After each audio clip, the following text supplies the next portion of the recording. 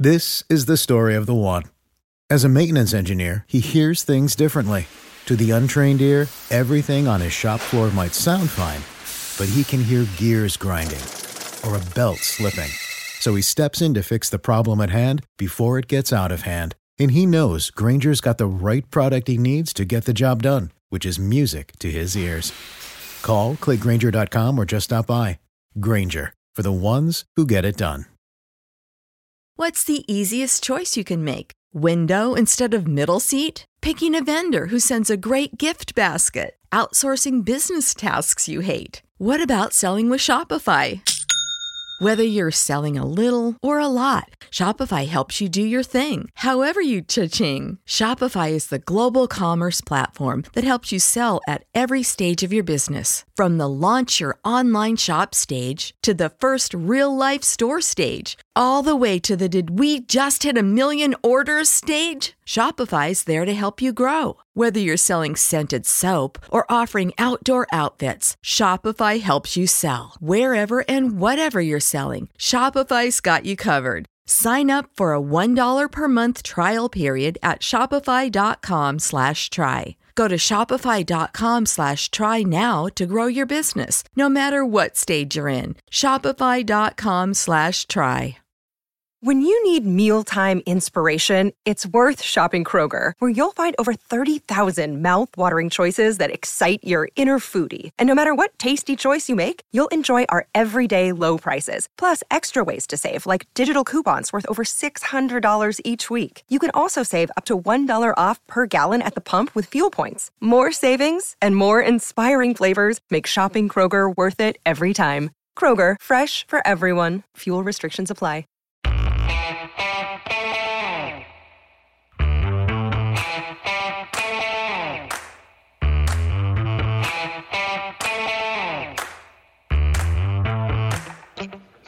Hi, folks. Welcome to another episode of Film Study. This is Ken McCusick.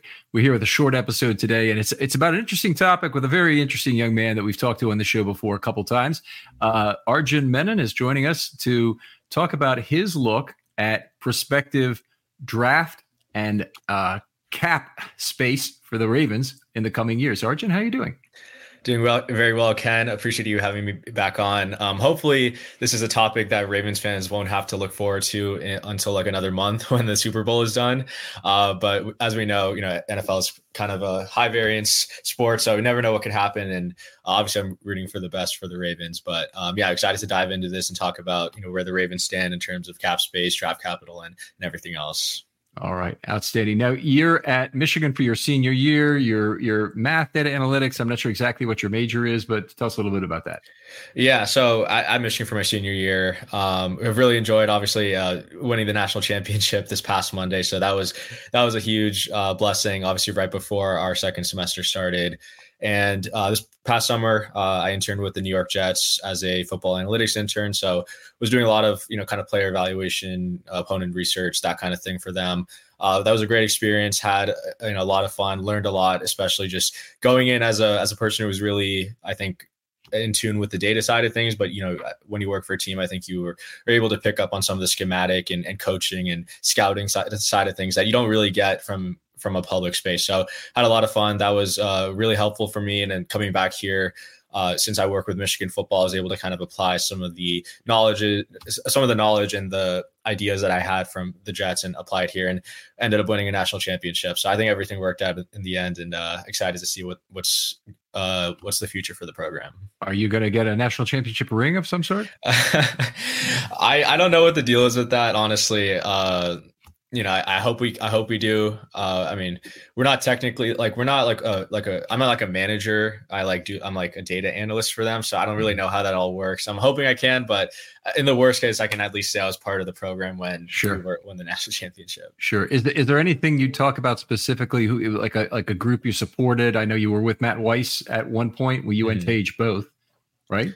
Yeah. I mean, we were with Weiss and Mike McDonald when, wow. So interestingly, I think them coming from the Ravens really helped to kind of grow our analytics group. That was, we have like a football analytics club at Michigan. And when Weiss and McDonald came over in 2021 from the Ravens, I think Ravens are one of the most analytically forward-minded organizations in the league, especially from a coaching and game planning perspective and fourth downs and all that. I think they came over and they brought that over. So, I know Macdonald left after 1 year, but Weiss was still there last year. And I think just the kind of impact I think we were able to make in those first 2 years, even when Weiss wasn't with the program anymore, wasn't with the program. I think the fact that we were still able to contribute and work with the coaches there, even minus the 2 Ravens guys, even though Minter is a Ravens guy at heart, I think that kind of seamless switch between him and Macdonald was great. And Mike Macdonald is one of my favorite coaches in the league at this point, and I think he's done a tremendous job with what he's had to work with in Baltimore. Any chance the Ravens retain him? Retain Macdonald? Yeah. I think there's a good chance. I think Vrabel and Belichick hitting the market, I think increases the chance that both Monken and Macdonald come back. Obviously more options. And I think people prefer the retread options over first-year head coaches, whether that's, right or wrong. But even if Macdonald leaves, I think you guys have some great in-house options. And hey, maybe, John poaches Jesse Minter from Jim if Jim doesn't bring Minter to the NFL. And I love Macdonald. I also love Minter. I think Minter's defenses in Michigan have been better than Macdonald's with less talent. So I think the 2 guys that the Harbaugh brothers have shared have been amazing. And it kind of just speaks to how good they are as a coach and as a, developer of coaches and programs. I think Ravens fans are going to really love to hear that last comment in particular. I have heard Minter's main name mentioned as a potential replacement for Macdonald. Anthony Weaver also one that's mentioned. And, Weaver, if you ever heard the guy speak or you ever watched the guy at practice, he's going to be a head coach for sure someday. And it's just a question of how soon. Extraordinarily relatable and intelligent. And that is a very difficult point on that Phillips curve of important qualities there. Yeah. Let's jump back though into the Ravens situation with cap and draft capital upcoming, because it's a very knotty problem. The Ravens unwound a portion of it today. I don't know if you saw this already, but they reworked Odell Beckham's contract pretty significantly. So you've heard already. Great. Looks like it'll defer about $8 million out of next year, I think is the number I'm hearing. But I'm just stalling here because I'm bringing up your effective cap space. But your article, which is extremely well done, evaluating which NFL teams are best set up for the 2024 offseason based on draft capital and cap space.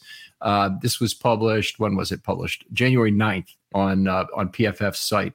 Talk us through the 3 factors you're using here and where the Ravens stand in those. Yeah, so the 3 factors are draft capital, effective cap space, and proratable money. To kind of walk through it, and they're each weighted differently in my final composite score. So I weight draft capital a little bit more than cap space and proratable money, mainly because I believe draft capital is more important. I think you can build and sustain good franchises through the draft. I think some of the best teams in the league have built their teams through the draft versus free agency. Not to say that free agency you can't, find gems. Like I think the Ravens had a tremendous free agency or even post free agency this offseason. But I think draft capital is something that you always want to have just because of the way you're able to use it not only in the draft, but you can use draft capital to trade for players. The Cowboys, I know the Amari Cooper's trade was not great for their favor, but they're able to get Stephon Gilmore, able to get Brandon Cooks, who both emerged as key contributors this year. I think, and so things like that, I think that's why I think draft capital is very important. Effective cap space is basically cap space, but you're also accounting for the fact that you need to have 51 guys on your roster and you're signing the projected rookie class. So that's why I like using effective cap space rather than regular cap space. And then proratable money is something that, I feel like not a lot of people talk a lot about. And in my rankings, I didn't want to penalize a team like the Saints, who always are in the negative for cap space heading out of the regular season, but they always are able to restructure contracts to create cap space. So I wanted to account for that. So that's why I included a column called proratable money or proratable money. And that's the lowest weight, just because you'd rather be in a spot where you don't have to prorate money. So your proratable money, is it only the simple restructures that's incurred there, or does this include possible restructuring of extension via extension that would move more money than that? Yeah, so it's only restructuring on current contracts. So simple restructures 1 year of current deals. So simple restructure, you pay them their entire salary as a bonus. It becomes this prorated over the remaining term of the deal, not into some extended void year situation. Yeah, exactly. Or you can turn it into void years, which is fine. And it's to clarify, I think it's not the full amount of the base salary, it's 80%. So it's 80% of the base salary or roster bonus. So I'm not really accounting for extensions. Again, I think I don't want to speculate when it comes to that kind of thing. And unfortunate, I published the article and then the OBJ news comes out like 2 days later. Right. But yeah, prorratable money, I think that's something that, teams look at. And I feel like some of the sharper teams are actually using restructures more and more and including void years. And I think we saw that kind of with the Ravens and Odell's contract as well. It hadn't happened before the last year or two for the Ravens, but it started happening, and I think it's a artifact of the pandemic and the cap reductions there, and obviously teams had to make changes, and now maybe it's around permanently. I kind of hope the Ravens are able to pay off that credit card debt over time, and get themselves back in a better position, or even if it has to happen all at once, I'll do it. But I'll tell you this: as a season ticket holder, I am pissed off with the possibility of having to sit out a year of football or sit through a year of bad football, maybe is the way I ought to put it. Just being there at a Steelers game on Saturday where the Ravens, didn't play their regulars pisses me off. I'm not looking forward to that. But anyway, do you think it's possible for teams, before we get into this a little further, for teams to compete for Super Bowls if they're good drafting teams like the Ravens say, but apply a level approach as opposed to riding the roller coaster of parity between boom and bust cap years? Yeah, I do think that's possible. And for the most part, the draft is a crapshoot. And I think there's a lot of variance every year between drafts. But I do think that if you are a team that prioritizes analytically friendly moves, like trading back, accumulating more picks, you're always, or not always, but like, I think just the law of averages will allow you to hit on players later in the draft at some point. Like you're not going to miss on an every day 3 pick. Right. Well, I really don't like it every time that the draft is made to be like a game of random coin flips or card draws or whatever. I look at it a little differently. I say, if you have a superior GM, you should have an advantage on each one of those. It's more like a World Series of Poker entry. If you're Dan Harrington or Phil Ivey or a really good poker player, your entry is worth about 4 or 5 entries. If you're Ken McCusick entering the World Series of Poker, it's worth 1/4 of an entry. So it's more like that. And I that's another reason why trading back will work more often for teams that are good at it in general. But even DaCosta himself uses that language sometimes, and I just absolutely hate it. First of all, to a certain degree, it's a lack of accountability work. In some way, it's a modesty that he's doing it for. But he's been a great drafter. He's been part of the Newsome years and all that. And we got to expect for drafts to be good and have that be part of the understanding of the franchise. And then people accept more the notion that, hey, we're trading for more picks because we wanted more picks. Yeah, no, that's a great point. And one of the things that I, when finishing the article, I was thinking about is like when you're a team like the Ravens and you have Lamar on a big contract, you need to be able to draft well to sustain. You can't build like sustainable franchises through free agency with a veteran contract. And I think that's why even if the Ravens don't show up so well in my overall composite score, I think just because of how good they are drafting, and ultimately my draft percentile doesn't even take into account, future trades that could be made in the next 3 months. Right. So, we know Ravens are a team that could sell high. Like they could like franchise tag Madubuike and then trade him for whatever pick. And I think, and the comp picks that they're probably going to get for some of these players like Madubuike, I think will factor into the Ravens draft capital. Right. So tell me that. Where do you think the tag and trade value of Madubuike is in terms of where that pick might fall? Yeah. So I think it's tricky because I think if he hits the open market without a tag, he's going to get around $20 million. Like that's the kind of season he had. Whether you want to pay that much for a guy who only did this in his platform year, maybe that's not great business, but like you get 10 plus sacks as an interior defensive lineman, that is very valuable. So I think 20 mil will fetch the Ravens a 3rd round compensatory pick. So if the goal is to tag and trade, I wouldn't accept anything less than a 3rd rounder. Cause I think on the open market, that's what you'd be able to get as a comp pick. Oh, wouldn't you think higher than that? I mean, first of all, it is a 3rd round deferred. So a 3rd round this year would be maybe an improvement on that. Yeah, it would. So the comp pick would come in 2025. So I guess it does depend on whether like what timeline the Ravens want to operate under. But yeah, I mean, I would say it's worth a second at least. But again, I think like I think for the team that trades him, it's like you're trading the pick and you have to extend him or sign him to a contract, which makes it tougher to ask for a lot more. Rather, if he was already on this $20 million extension. Yeah. Okay. Well, I get that. I do think he'll be obviously a premium free agent, and both sides would be encouraged to get that done. Madubuike with a new team with only one season, by that logic, he would also be feeling some of the pressures to cash in now and not later. Yeah. And so, yeah. Okay.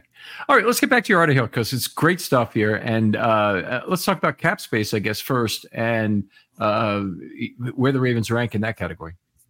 Yeah, so Ravens buy over the cap have only $9.5 million in effective cap space. So the Capital Ideas podcast now has a new monthly edition hosted by Capital Group CEO Mike Gitlin. Investment professionals reveal their best mentors, how they find their next great idea, and a few funny stories. Subscribe wherever you get your podcasts. American Funds Distributors, Inc. This is the story of the one. As head of maintenance at a concert hall, he knows the show must always go on. That's why he works behind the scenes, ensuring every light is working, the HVAC is humming, and his facility shines. With Grainger's supplies and solutions for every challenge he faces, plus 24/7 customer support, his venue never misses a beat. Call quickgrainger.com or just stop by. Grainger, for the ones who get it done. When you need mealtime inspiration, it's worth shopping Kroger, where you'll find over 30,000 mouth-watering choices that excite your inner foodie. And no matter what tasty choice you make, you'll enjoy our everyday low prices, plus extra ways to save, like digital coupons worth over $600 each week. You can also save up to $1 off per gallon at the pump with fuel points. More savings and more inspiring flavors make shopping Kroger worth it every time. Kroger, fresh for everyone. Fuel restrictions apply. that is, relatively lower on the scale. So they are in like the bottom half of teams this year or going into next year. And then one of the things that, again, that I look at restructurable money or proratable money, they're actually a team that, doesn't really have a lot of money to kind of restructure. So they are in a spot where they have a below average cap space. And they also only have $67 million worth of money to max restructure, which again, ranks in the bottom 10. So they're in like an interesting spot because they signed a bunch of one-year deals to some of these street free agents, but that also means they don't have a lot of money to restructure. So I think you're going to have to make some tough decisions on players, letting them walk. You might have to cut some players. And it's not really a situation where you have a lot of contracts to restructure. And I mean, the team is relatively young and you have, great guys on young deals, but I do wonder what the future is for guys like Marlon Humphrey or like a Marcus Williams, where they are on veteran contracts. And, especially in the secondary, I think, like play does decline pretty quickly at times. Well, the other player who has been in decline this year is Ronnie Stanley. Mm-hmm. And I think he has a significant salary for next year that represents a fair percentage then of this proratable cap, right? Yeah. So his cap hit in 2024 is going to be $26 million. And he does have an $11 million base salary with a $4 million roster bonus. So up to $15 million that you could eventually restructure and push into 2026 and push into 2025 and potentially void years if that's what the Ravens want. But maybe the move is to just cut him outright, which you take on more dead money than cap savings. But at the end of the day, like you signed him to that big deal, and you would say he hasn't played up to that deal, right, in recent years. Mm-hmm. Yeah, it's been a very tough year for him. He's been outplayed by the Ravens' other tackles, which that's not supposed to happen. So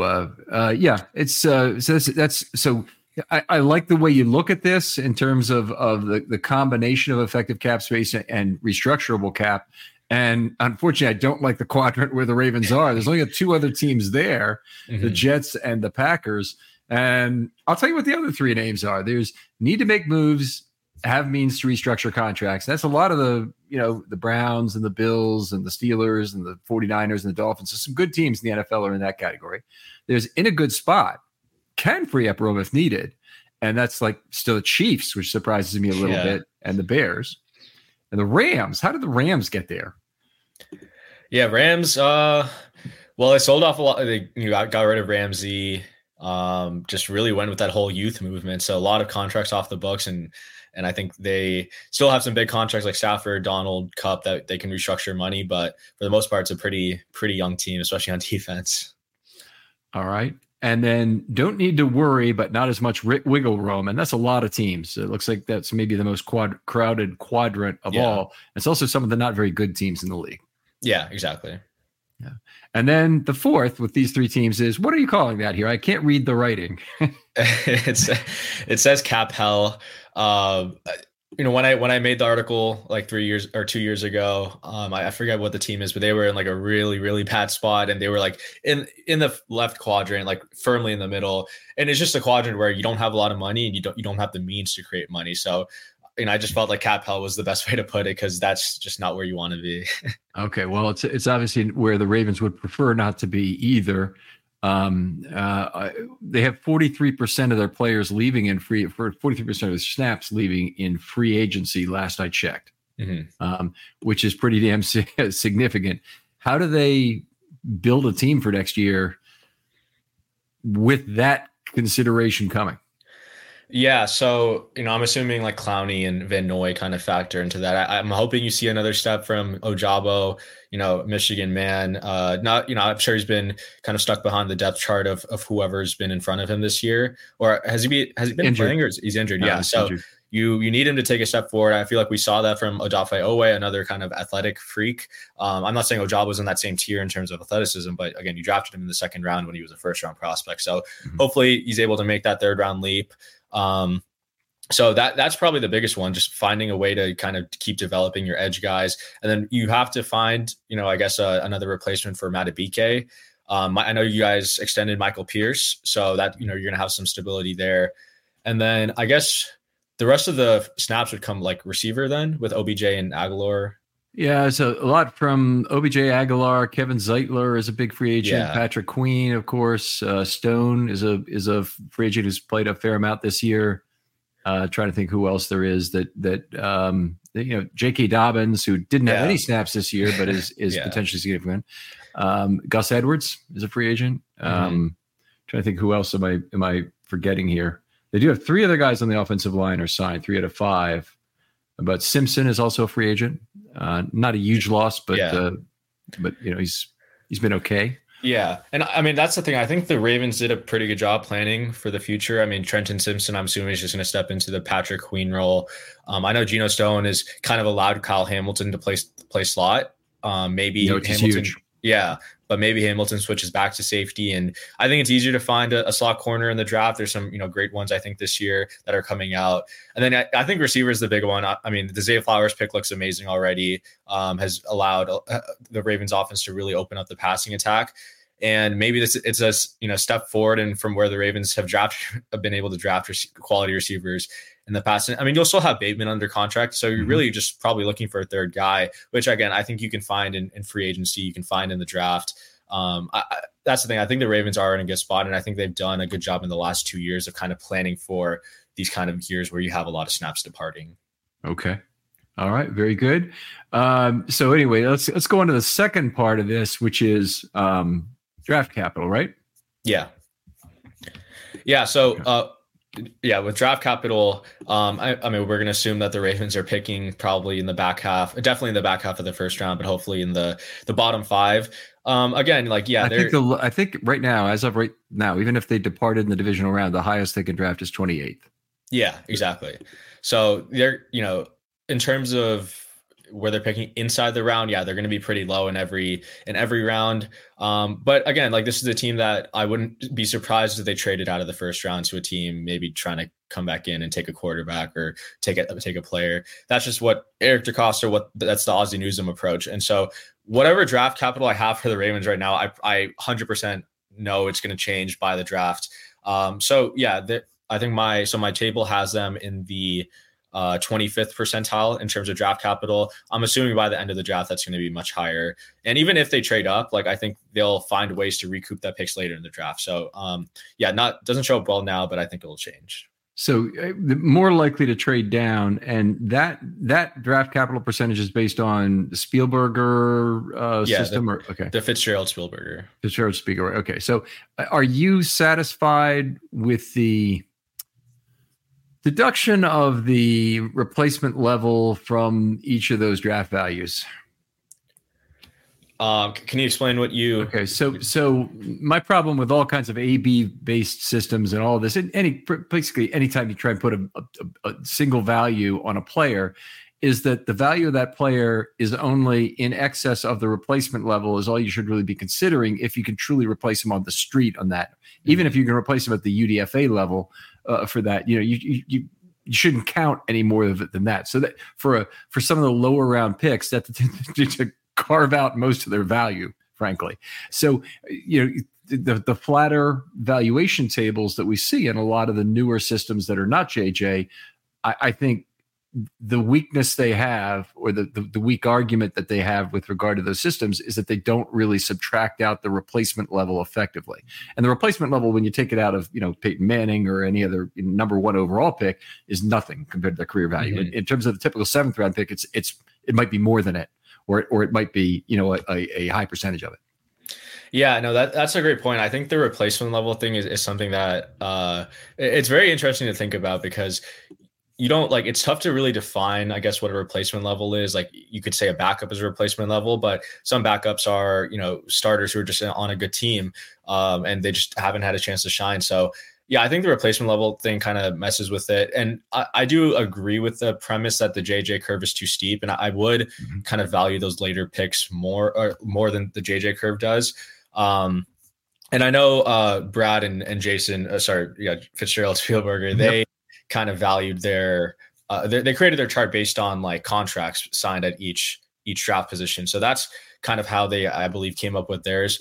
And so, I think with how many day 3 picks end up working out at times, I think that's why you kind of get a flatter slope rather than a steep drop off like the JJ curve. Okay. All right. So looking at this for the Ravens, and I don't want to spend too much time on this because it's the Debbie Downer kind of news. In terms of cap percentile, that's their best single factor. They're in the 35th percentile, right? Yeah. Is that correctly the 35th or the 36th? When you have to be higher than a full 35% to be in the 35th percentile, right? Yeah. So I would say 35th percentile. Okay. All right, great. And then the second one is, we'll do draft percentile. It's the second highest weighted, the 25th percentile, as you mentioned. Yeah. And then in prorated percentile, the prorated money, which has a very low weight in this. It's 1/2, 1, and 1/4, right? For the 3 weights. Yeah. Okay. So it's a 22nd percentile there. So at least in terms of the relative importance of these 3 things, their numbers are in the proper order there. Meaning they're best at the thing that has the highest weighting, but they still come out in the 12.9 percentile, I think that is what that is. It's from 0 to 100. It's a 12.9 score, the 5th worst in the entire NFL. Yeah. So one thing I'll say, I did weight draft capital more than cap space. Actually, I know the columns are cap space draft and I know the columns in the table are cap space draft capital and then restructurable money, but the weights are in terms of draft. So that's why, in terms of where there's the most weight there, in the bottom 1/4 of the league. So that's why they show it pretty low here. Yeah, my mistake, because you have it correctly in the article. It's just the columns and the rows. I should have realized that. My bad. But anyway, that's a common curse of any team that is contending for a Super Bowl, is that their draft capital is not going to look good the next year, pretty much no matter what, because your end of the first round pick is worth so much less, and that first round pick for all teams is a very high percentage of their total draft capital. Yeah, and it's like you said, a lot of Super Bowl favorites or good teams at least are in that bottom or at least below the 40th percentile in terms of my composite score. And I think a team like the Ravens have shown that they can sustain great franchises without having this much offseason resources. And I think, Lamar is the type of quarterback where I'd say the window is always open as long as he's healthy, which thankfully we got a full season of this year. So I'm not too worried about where the Ravens placement is or where they rank in my chart. I think as long as Lamar's healthy and they have that kind of infrastructure around him from coaching to front office, I think they'll always be in a solid spot. All right. Well, Arjun, fantastic stuff here. Is anything else about the article that I didn't let you get to that you'd like to talk about? No, I think we hit on everything. All right. Outstanding. It's a great read out there. Make sure you take a look for it. Arjun, tell people where they can find you online, find your work online, or talk football with you.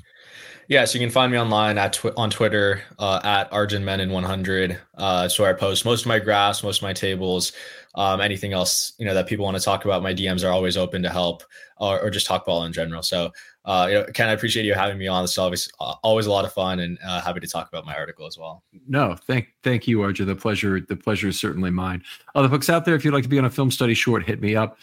You don't have to be Arjun Menon to discuss anything. It's anything you're passionate about. I'd love to talk to you about, and I'll get back to you very quickly. My DM's also always open. Arjun, thanks again for coming on. Yeah, appreciate it, Ken. And we'll talk to you next time on Film Study.